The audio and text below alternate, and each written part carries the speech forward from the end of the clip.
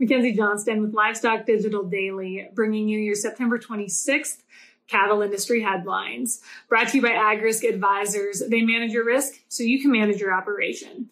With over 20 years of experience, AgRisk Advisors offers honest and transparent advice. They offer insurance solutions that help you minimize risk and maximize profitability for your farming and ranching operations.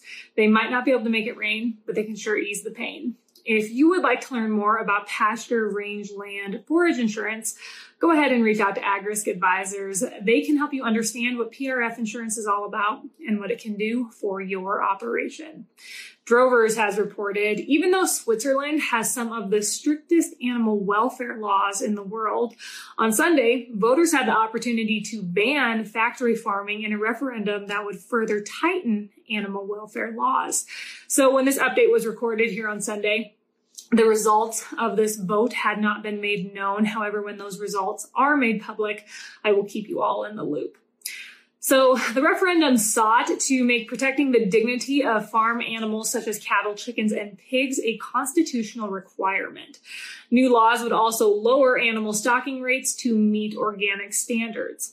If the referendum is adopted, the government will have the ability to set stricter rules for caring for animals, including giving them access to the outdoors and when it comes to slaughtering those animals. The requirements would also cover imported animals and animal products.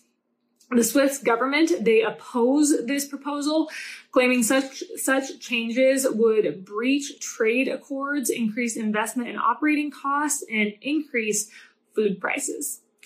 RFD-TV has reported RCAF USA recently conducted a survey and found 86% of American voters support MCOOL for beef.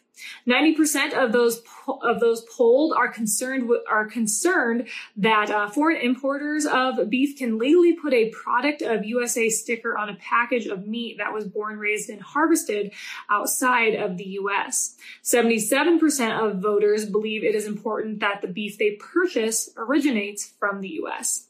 According to RCAF CEO Bill Bullard, the cattle organization's poll makes it clear that an overwhelming number of American voters want Congress to enact mandatory country of origin labeling for beef, and they demonstrated this with the specific support for the American Beef Labeling Act. Bullard hopes that this poll will encourage co-sponsors of the legislation. Today's cattle market highlights are brought to you by Circle 5 Cow School. If you want to learn how to preg check your own cows or start AIing, Circle 5 Cow School is definitely the way to go. Almost every week, they're hosting classes somewhere between Texas and Tennessee. Here on October 4th and 5th, they're going to be hosting a school down in Ringling, Oklahoma. If you're in that area, I encourage you to check it out. Otherwise, head on over to their website to check out their full schedule, www.circle5cowschool.com. That is the number 5 in there, or you can go ahead and just give them a follow on Facebook. National Beef Wire has reported the U.S. has exported 192,400 head of cattle so far this year.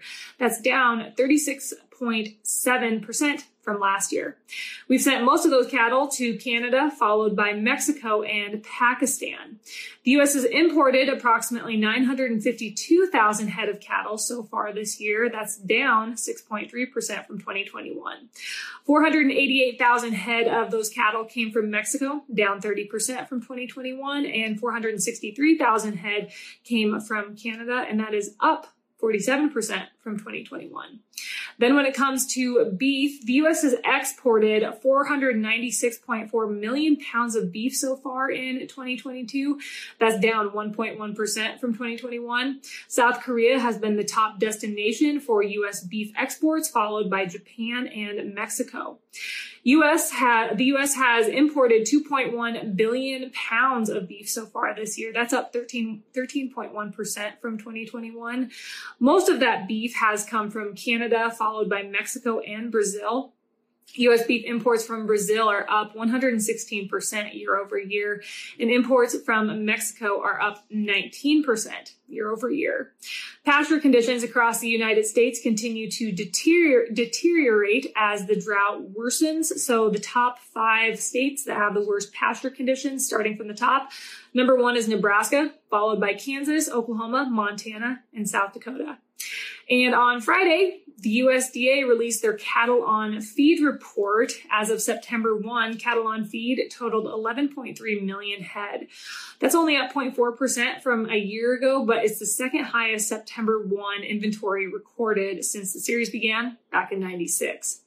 Placements in feedlots during August totaled 2.11 million head, also up 0.4% from 2021. And marketings of fed cattle during August totaled 2 million head, and that is up 6% from 2021. That is all I have for you guys today. I hope you all had a great weekend. I hope you all had the opportunity to enjoy this cooler fall weather that we are having right now.